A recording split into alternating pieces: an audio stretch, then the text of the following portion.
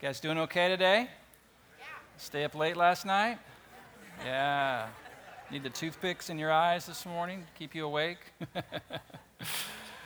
Well, we just completed here in our church a special season, just a week-long time of prayer and fasting, and I hope that you all participated in that to the level that you felt the Spirit of God prompting you to, and hopefully during that time you drew closer to God, amen, and felt your hunger for the things of God growing, and He's wonderful, isn't He? He's the Lord, and we love Him. He saved us, and we have a lot to be grateful for, and there's, the Lord's like an ocean, He's so vast, you can swim your whole life around in the ocean that is God and not even begin to explore the depths of who He is. He is wonderful. And just in that vein, I'd like us to join in prayer together before we look into God's Word, okay? So bow with me if you would. Our Father, it is true, there is no one who even is in your league of awesomeness, and we acknowledge that today. We are your people. We gather here today in the house of God to worship, to praise your holy name, to thank you for your Son, Jesus, who laid down his life for us and then took it up again that we might be saved and have his life in us.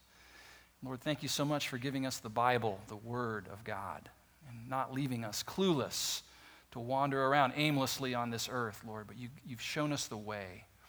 And we pray today for the ministry of the Holy Spirit as we look into the Word together, that he might change us, make adjustments where adjustments are needed to our lives, and may we embrace ever more deeply a love relationship with Christ.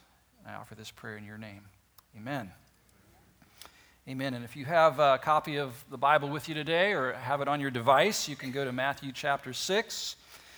And today we're beginning a brand new series. We're still walking through Jesus' Sermon on the Mount together, but this section we're kind of sectioning off, and we're calling this series The Choice.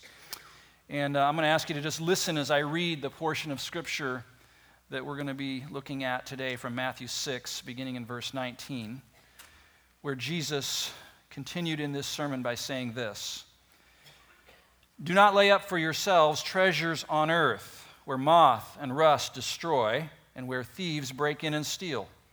But lay up for yourselves treasures in heaven, where neither moth nor rust destroys, and where thieves do not break in and steal." Verse 21, "For where your treasure is," what does it say? "There your heart will be also." Wonder how many of you have ever been in an airport walking up the concourse to get to your gate and catch your flight when you hear this beep, beep, beep, beep, beep sound coming up behind you. What does that mean? It means that one of those golf cart thingies is about to overtake you, and you better get out of the way, right? Because it's coming through and it's not going to stop for anybody. And in that instant, when you hear that beep, beep sound, you got to make a choice, right? Am I going to dive off to the left to get out of the way, or am I going to peel off to the right to get out of the way? A choice is required. It's fun to watch a crowd of travelers just kind of part like the Red Sea to let that thing through there in the airport.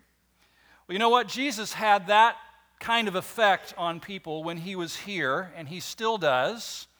When Jesus came through a community, he would speak gospel truth so clearly and with such authority that people immediately knew that they had to make a choice. Since we began walking through Jesus' Sermon on the Mount several months ago, we've seen him drive his cart right through the middle of this church, calling each of us to make our choice. Which way am I going to go? Am I going to move over here to a life of embracing Jesus Christ and his gospel and the values of his kingdom? Or am I going to peel off over here and join the crowd that's embracing the values of another kingdom, often called the kingdom of this world? What choice will I make? And in this section we're looking at here today, it's like Jesus is in the golf cart again, driving right through the middle of this church and saying, we've talked about a lot of things, but today I want to talk to you about your money, about your treasure, about your possessions, your resources, and especially about the place that they have in your heart. And once again, it's going to divide the crowd. You're going to have to make a choice. God has gifted this church with many people who have a particular area of expertise and knowledge and giftedness that they desire to offer to the body of Christ to build us up in the faith. And when it comes to this matter of Christians and their financial stewardship, one of our elders here, Jay Akins, has a particularly intense passion to help God's people get their minds and their hearts aligned with the mind of Jesus on this subject. And so I've asked Jay this morning to come and to bring us insight into Jesus' teaching here and to challenge us to apply it to our lives. So go ahead and welcome Jay Akins, would you? Thank you, Pastor. Ooh. Thank you, Pastor. Treasures in heaven. It was a Saturday morning last fall when Pam and I took our 3 grandchildren, Caleb, Abigail, and Maya, to a local park. And I'd had a somewhat difficult week and was looking forward to drinking my mug of coffee and watching them run around and burn off all the extra energy that they somehow have all the time. And so just as I settled down and started to drink my coffee, I hear this, Grandpa, come play with me. That was my 4-year-old granddaughter, Abigail. So, being a good grandpa, I didn't have any options, so I said, sure. So I went over and climbed up this set of steps across this rope bridge, and I would tell you, that rope bridge is not as fun as I remembered it when I was younger. You know, it just, and then she says, and up to this little platform, and Abigail says, sit down, Grandpa. And she was sitting Indian style. Well, I've got a bad back, a bad knee, so that wasn't even that fun either, but we got there. And so she looks at me and says, okay, Grandpa, we're going to play Bible study. And I go, all right, Abigail, that's good. You don't think you have an influence on younger kids, those you teach, huh? So she says, we're going to play Bible study. And she looks at me with her big dark eyes and says, now, Grandpa, she says, I am going to ask you a very important question. And I want you to think about your answer before you answer. This is a 4-year-old. You know, so I said, okay, Abigail, what's the question? She said, how do you know for sure that you're going to go to heaven? So I thought about that for a minute, and I said, well, Abigail, when I was an adult, first of all, when I was growing up, I used to think that if my good deeds, my good works outweighed my bad works, that I was for sure going to go to heaven. But someone explained to me that it was by grace that we are saved through faith, a gift of God, not of works, lest any man should boast. And then the same person went on to tell me that all have sinned and come short of the glory of God, and that I knew that I had sinned at least once. But there's good news. And then they told me the verse, John 3:16. For God so loved the world that he gave his only begotten Son, that whosoever believes in him shall not perish, but have everlasting life. So I believed in Jesus Christ as my Savior. And then Romans 10:13 says, for everyone who calls on the name of the Lord will be saved. So I called on Jesus, on God, to be my Savior. And there's yet another verse, Abigail, that says, no one can ever pluck me out of my Father's hand. So I know for sure that I'm going to go to heaven. And she looks at me and she says, good answer, Grandpa. Would you like a sucker or a piece of gum? Well, a 4-year-old refocused me on heaven. As I was thinking about heaven and treasures in heaven, my mind went back to 8 years ago this week when I had a heart attack while working in Pittsburgh. We had just moved the previous weekend. We had just moved Ann and Beth to a new home. And during that time, we had had pizza and chili, both of which can give pretty serious heartburn. So I was exhausted. And I was driving to Pittsburgh to work on Monday morning, and I wasn't feeling very good. And all of a sudden, about Wheeling, West Virginia, I got a pain that really hurt in my chest. It came, and it was hard, but then it went away.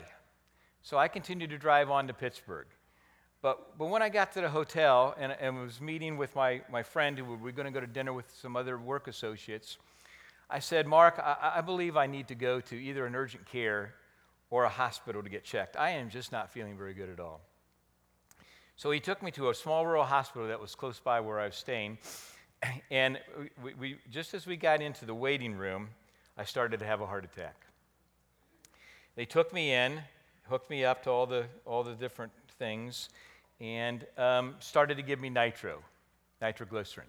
And they gave me nitroglycerin, and they gave me more, and they gave me more, and they gave me more, and they gave me more. Finally, they couldn't give me any more. So they came to me and said, Mr. Akins, he says, we're going to start you on morphine, and we've called for a life flight helicopter. Well, I was with my parents when they passed away, and in their last minutes and hours, they were on morphine. Just to make you feel comfortable. So I was loaded onto the light flight helicopter, and as I was in the helicopter, my mind went directly to heaven. I certainly hadn't planned on dying that day, but I knew I may soon be in heaven. First of all, I want you all to know that I had a perfect peace about whether I lived or died. And to me, I believe that's what they call the peace that passes all understanding. Because I don't know how I could have been so calm in that situation. But I wasn't really ready to die. See, I wanted to see my first grandchild born, and I had just begun some new ministries here at New Life, which I was very excited about. Then God appeared to ask me this: what difference had I made for eternity? Well, I was a good husband, a good father, a good employee, a good Christian, possibly even a good church leader. I cared about people. I tried to meet their needs. I actually sacrificed from time to time for others. But what about my treasures in heaven? How many people had I truly made a difference in their lives that I will see in eternity? How many people had put their faith and trust in Jesus Christ as a result of them either hearing the gospel from me or seeing me living the gospel through the Holy Spirit that was within me? Unfortunately, my list wasn't very long. Well, the doctor saved my life. They found that I had 4 blocked arteries, 2 100%. One of those arteries they affectionately called the widowmaker, and the other 2 were 80% blocked. They had inserted 2 heart stents in the 100% blocked arteries, but delayed the others because they felt my body could not handle the procedure at that time. 7 weeks later, I had 2 additional stents inserted here in Columbus. After spending 2 days in the cardiac intensive care, I was released to a regular room. So weak I couldn't hardly move. But one of the things I wanted to do was open the Word of God and just read some from the Word of God. I had no idea what I was looking for or anything, but when I opened the Bible, God had me open to Psalms 39, 4-7. And it says this: show me, Lord, my life's end and the number of my days. Let me know how fleeting my life is. You have made my days a mere handbreadth. The span of my years is as nothing before you. Everyone is but a breath, even those who seem secure. Surely everyone goes around like a mere phantom. In vain they rush about, heaping up wealth without knowing whose it will finally be. But now, Lord, what do I look for? My hope is in you. Well, God directly spoke to me through this passage. I was more focused on heaping up wealth and investing in eternity. Life was just so busy, and a lot of the time I just went with the flow. Verse 7 says, but now, Lord, what am I waiting for? My hope is in you. My focus needs to be on Him, and my life needs to be lived focusing on the things that will last for eternity.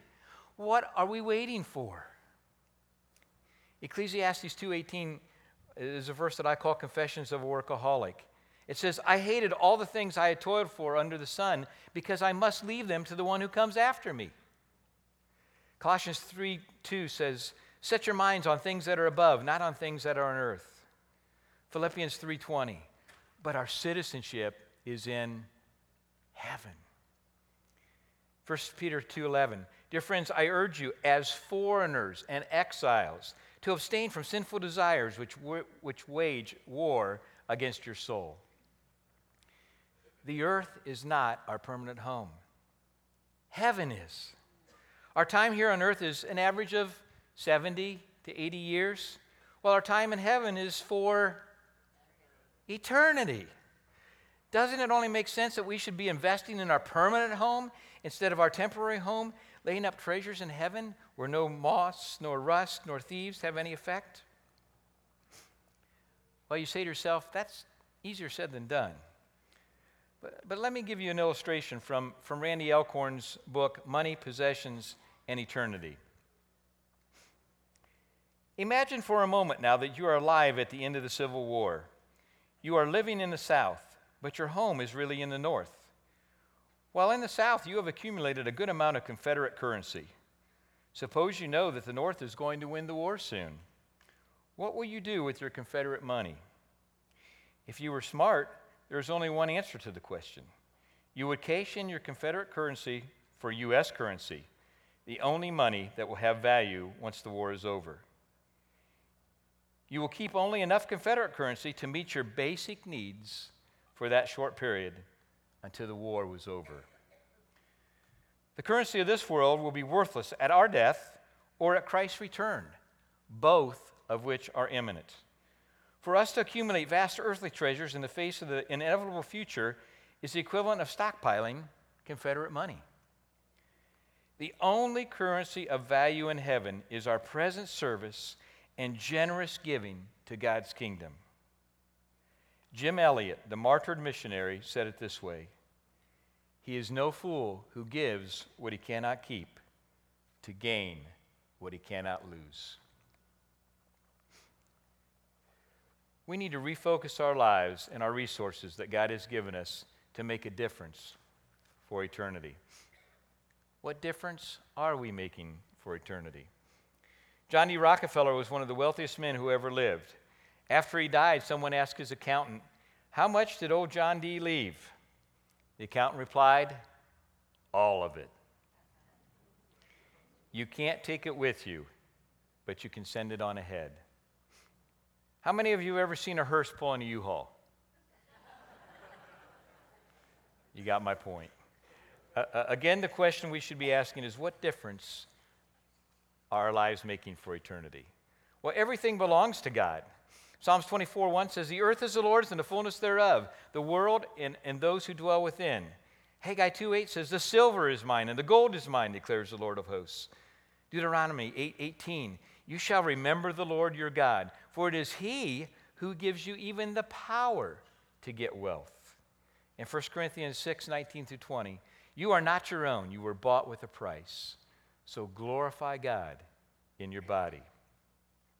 Everything belongs to God. We are simply His stewards or His asset managers. It's not ours. So let's make our Master proud. Well, let's go back and look at our passage a little more closely, very quickly. Regarding clothes meant even more in the New Testament times than in our culture today. They were a significant symbol of wealth, often extremely expensive, beautiful, and richly ornamented. Yet, moss destroyed them in a heartbeat. Silver and gold, we didn't have the places to keep them, the safes and all the things that the atmospheric pressure controls. Rust would just destroy great wealth very quickly. And the walls of homes were made out of loose stone and hardened clay.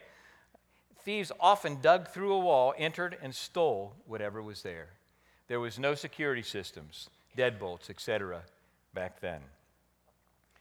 So what do we do with our money today? Spend it? Save it? Invest it? If we invest it, what do we invest it in? Our existing and what I'd like to call our old perspective is accumulating things here on earth, focusing on day-to-day living, tasks, errands, to-do lists, etc., saving some money, investing in mutual funds, looking for retirement, etc. These are all okay, but not where our primary focus should be. Our new perspective, not to do away with now, but to minimize the old perspective and focus on what difference are we making for eternity. While we can't neglect the things of this world that are required of us to live here, we can live our lives focusing more on things that have eternal value. Well, how then shall we live? How then shall we give and invest what God has entrusted to us here on earth? Well, the churches at Macedonia give us some insight.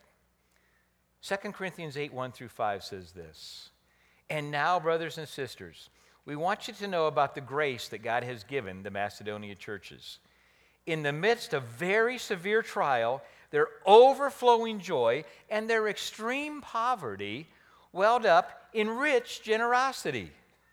For I testify they gave as much as they were able, and even beyond their ability. Entirely on their own, they urgently pleaded with us for the privilege of sharing in this service to the Lord's people.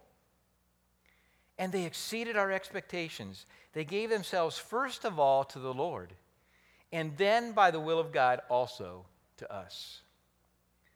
Verse 5, "They gave themselves first of all to the Lord." We must give ourselves fully and completely to the Lord. Then and only then will we be able to completely concentrate on investing for eternity. In Macedonia, these Christians had severe trials and extreme poverty that welled up in rich generosity. That doesn't even sound right. But their focus was on meeting the needs of the saints and equipping the church to spread the gospel. They urgently pleaded for the privilege of investing in the kingdom of God, ministering to others, and making a difference for eternity. Wow. Paul goes on in verse 7. "But since you excel in everything, in faith, in speech, in knowledge, in complete earnestness, and in the love we have kindled in you, see that you also excel in this grace of giving." We don't talk very much about excelling in the grace of giving, but Paul challenges us to do exactly that. Well, how much should I give? 2 Corinthians 8:12 says this, "For if the willingness is there, the gift is acceptable according to what one has, not according to what one does not have."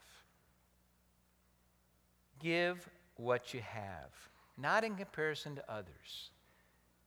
Give of what you have. Pastor Steve recently had a message on New Testament giving, grace giving versus the tithe. The tithe was used in the Old Testament and is a good guideline for us to give. But we are under grace giving. Jesus died for our sins that we might have everlasting life. Jesus died for us. How much is that worth? We are under grace. So whatever you decide to give, there are no boundaries like those in the church at Macedonia. Well, I overheard in the foyer after Pastor Steve's sermon on giving, I am sure happy that I don't have to give a tithe. Wrong answer. Wrong attitude. The right attitude is what the Macedonians had. Urgently pleaded with us to give more. If we give more, more lives will be changed. More people will be fed physically and spiritually. Please, please, please, let me give more. That's where our heart should be. Now, I'm going to perhaps get a little radical here, and I need you to listen to this next part very carefully. I would like to see each of us get out of the habit of giving. Would someone please get Pastor Steve a glass of water? Notice I did not say stop giving. I said I'd like to see you get out of the habit of giving. Stay with me now. A habit in its simplest definition is an acquired pattern behavior that often occurs automatically. In many cases, there really is little or no thought put into it. An example of a lot of times your morning routine. I get up, I go to the bathroom, I put on a robe, I make coffee, get the paper, and sometimes, it just happens, doesn't it? I don't think much about it. I don't know how you are. But how about where you put your keys, your car keys? You have a habit that? And if you get out of that habit, or you're really asking where my keys are, right? And same way with glasses. And some of us teeth. No, never mind. But anyhow, most of the time we talk about habits, it is in a relationship to break a bad habit. such as biting our fingernails, interrupting people before they're done speaking, or things like procrastination, or even shopping. Shopping, that refers to excessive shopping, and shopping for things that we really don't need. Not all shopping is bad. I don't want to get on anybody's bad side here. Well, we break bad habits and hopefully develop good habits. But the focus on habits is almost always on us, not God. Giving needs to be more than just a habit. Rather than continue in the habit of giving, I want to encourage you to develop a heart for giving. The Macedonians had a heart for giving. They had both passion and compassion for people and spreading the gospel. They pleaded to keep on giving. What a tremendous example for us. Let's look at another passage, which is the building of the tabernacle in Exodus 35, verses 20 to 35. I'm not going to read this whole passage. I'm going to just pull some things out of it. The people brought gold rings, ornaments, yarn, fine linens, goat hair, ram skins, silver, bronze, acacia wood, etc. All these things had different value. They brought what they had to give, and all of them were important. Everything was needed. Now, there are more than just money and possessions that we can invest for eternity. We also have our time and our talents. 3 T's: time, talents, and treasures. Each of us, the Bible says, is fearfully and wonderfully made, and we are different from anyone else. We are all very well aware of what we are not good at, but God has given each of us at least one gift to use for Him here on earth. We may never have much money, but we might have a unique talent or ability or gift that we can provide to use for His kingdom. Verse 25 and 26 says, And every skillful woman spun with her hands, and they all brought what they had spun in blue and purple and scarlet yarns in fine twined linen. All the women whose hearts stirred them to use their skill spun the goat's hair. Extremely important. Sometimes overlooked. Some of your talents, some of your time that you're willing to spend. Talking about a craftsman in verse 31, 32, and it says, And He has filled him with the Spirit of God, with skill, with intelligence, with knowledge, and with all craftsmanship, to devise artistic designs to work in gold and silver and bronze. I so appreciate people who can do things with their hands, because that's not how God's wired me. I'm more of an analytical and can figure things out, but I'm not good with my hands and creating things or visualizing things that need to be created. Everything is important, all of our time, talents, and treasures. Exodus 36, 2 through 7 says this, Then Moses summoned Bezalel and Oholiab and every skillful person to whom the Lord had given ability and who was willing to come and do the work. They received from Moses all the offerings the Israelites had brought to carry out the work of constructing the sanctuary. And the people continued to bring freewill offerings morning after morning. So all the skilled workers who were doing all the work in the sanctuary left what they were doing, and they said to Moses, The people are bringing more than enough for doing the work the Lord commanded to be done. Wow. Then Moses gave an order and sent this word throughout the camp. No man or woman is to make anything else as an offering for the sanctuary. And so the people were restrained from bringing more because they had already had, what they already had was more than enough to do the work. Amazing. A heart for giving. A passion and desire for each of us to do as much and even more than is needed to lay up treasures in heaven by making a huge difference here on earth with our time, talents, and treasures. Our focus here on New Life is first and foremost to spread and share the gospel of Christ. We want Christ to be glorified in everything that we do. We have many ministries in the church and in the community, many outreaches in the community, many outreaches in the country and in foreign countries, meeting the needs of the poor, the homeless, the hungry, the building churches, training foreign pastors, taking care of orphans, seeing these children not only being fed and cared for physically, but also spiritually, and many other things as well. In every ministry, our underlying goal is gospel-centeredness. When the Matthew 6:20 passage talks about where your treasures are, there will your heart be also. My thoughts go to this passage in 1 Timothy 6:17 through 19. Command those who are rich in this present world not to be arrogant, nor to put hope in wealth, which is so uncertain, but to put their hope in God, who richly provides us with everything for our enjoyment. Command them to do good, to be rich in good deeds, and to be generous and willing to share. In this way, they will lay up treasure for themselves as a firm foundation for the coming age, heaven, so that they may take hold of the life that is truly life. Life that is truly life.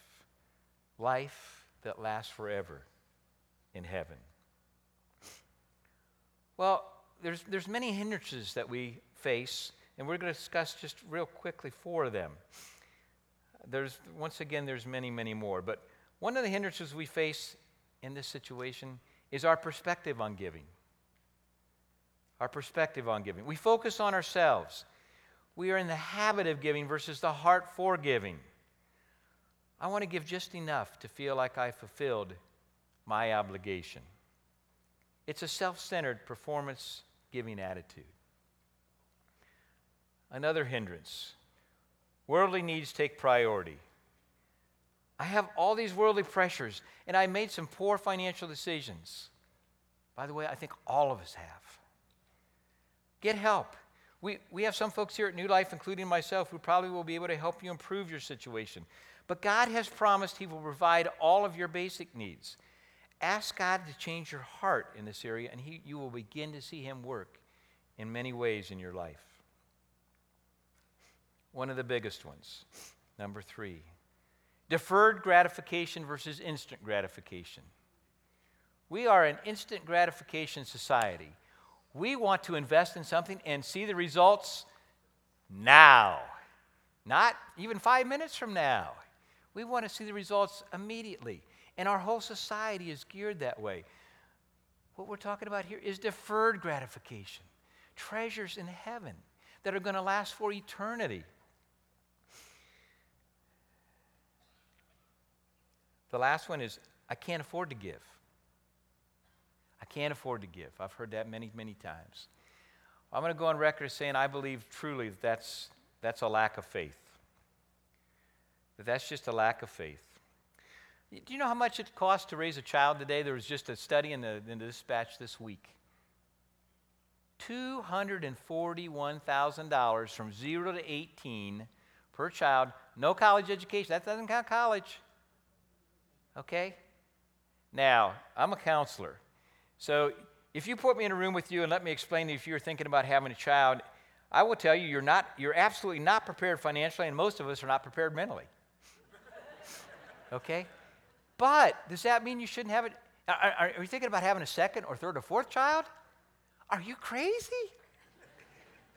Think about that now. But yet we have children.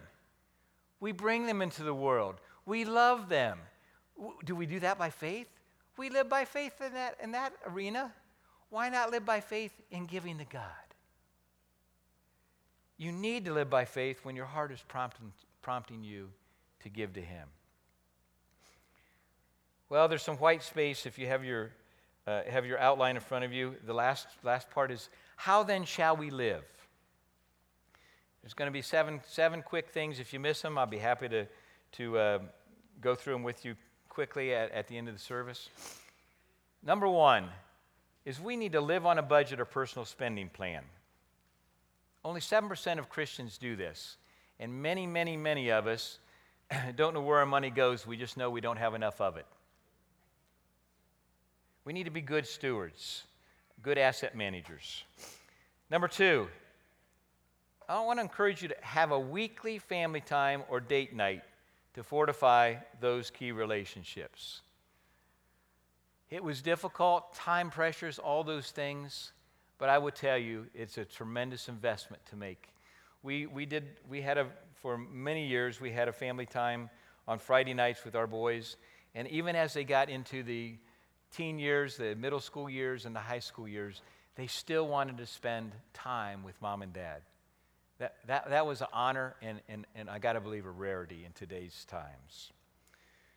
Number 3, interact with neighbors and look for opportunities to help them and to show them God's love and what Christ means to you. You don't have to just spout the gospel every time you see your neighbor. Love them, care for them, let them know who you are, and then demonstrate God's love so they can see it in their lives. Number 4, don't allow worldly activities and possessions to crowd out godly ones. Evaluate and minimize your children's extracurricular activities. How many people feel like sometimes if you're a parent that you're just running all the time? I mean, when we only had 2 children, and sometimes, Pam would take one place, I would take one the other place. We would meet, maybe we meet for, maybe, both parents couldn't do everything, and we only had 2, okay? We were just on a treadmill, and sometimes the good things, we talked about good, better, best in our household a lot. Sometimes the good things far outweighed the best things. We actually said, okay, guys, you need to choose 2 things that you have a passion for, and we're going to support that. Even if you're talented enough to do 4 things, 4 extracurricular activities, that's not good for us or for you. Number 5, share the gospel at least once a month. Once a month. Number 6, give regularly with a heart for giving, with passion and compassion for those in need and for the lost. Number 7, put people before projects and God above everything else. Well, back to 2 Corinthians 6, 8, and 10 and 11. And God is able to bless you abundantly, so that in all things, at all times, having all that you need, you will abound in every good work. Now, he who supplies seed to the sower and bread for food will also supply and increase your store of seed and will enlarge your harvest of righteousness. You will be enriched in every way so that you can be generous on every occasion, and through us your generosity will result in thanksgiving to God. In verse 11, God blesses us to increase our standard of giving, not our standard of living. And our generosity should not result in thanksgiving to us, but rather, the verse says, in thanksgiving to God. Amen? Verse 13, because of the service by which you have proved yourselves, others will praise God for the obedience that accompanies your confession of the gospel of Christ and for your generosity in sharing with them and with everyone else. God gets the praise for our obedience that accompanies our confession of the gospel of Christ and for our generosity in sharing with people our time, talents, and treasures. You see, it always goes back to the sharing and living out the gospel of Christ. A new perspective for some of us, laying up treasures in heaven. What difference are we making for eternity? I pray that each of us will develop a heart for giving. Let's each of us make a huge difference for God. I would like to close with the words from an older song written by Ray Boltz entitled, Thank You. I dreamed I went to heaven and you were there with me. We walked upon the streets of gold beside the crystal sea. We heard the angels singing. Then someone called your name. You turned and saw this young man, and he was smiling as he came. And he said, friend, you may not know me now. And then he said, but wait. You used to teach my Sunday school when I was only 8. And every week you would say a prayer before that class would start. And one day, when you said that prayer, I asked Jesus in my heart. Thank you for giving to the Lord. I am a life that was changed. Thank you for giving to the Lord. I am so glad you gave. Then another man stood before you and said, remember the time a missionary came to your church and the pictures made you cry. You didn't have much money, but you gave it anyway. Jesus took the gift you gave And that's why I'm here today. Thank you for giving to the Lord. I am a life that was changed. Thank you for giving to the Lord. I am so glad you gave. One by one they came, far as the eye could see, each life somehow touched by your generosity. Little things that you had done, sacrifices made, unnoticed on the earth, in heaven now proclaimed. And I know up in heaven, you're not supposed to cry, but I'm almost sure there were tears in your eyes. As Jesus took your hand and you stood before the Lord, he said, my child, look around you. Great is your reward. Thank you for giving to the Lord. I am a life that was changed. Thank you for giving to the Lord. I am so glad you gave. I am so glad you gave.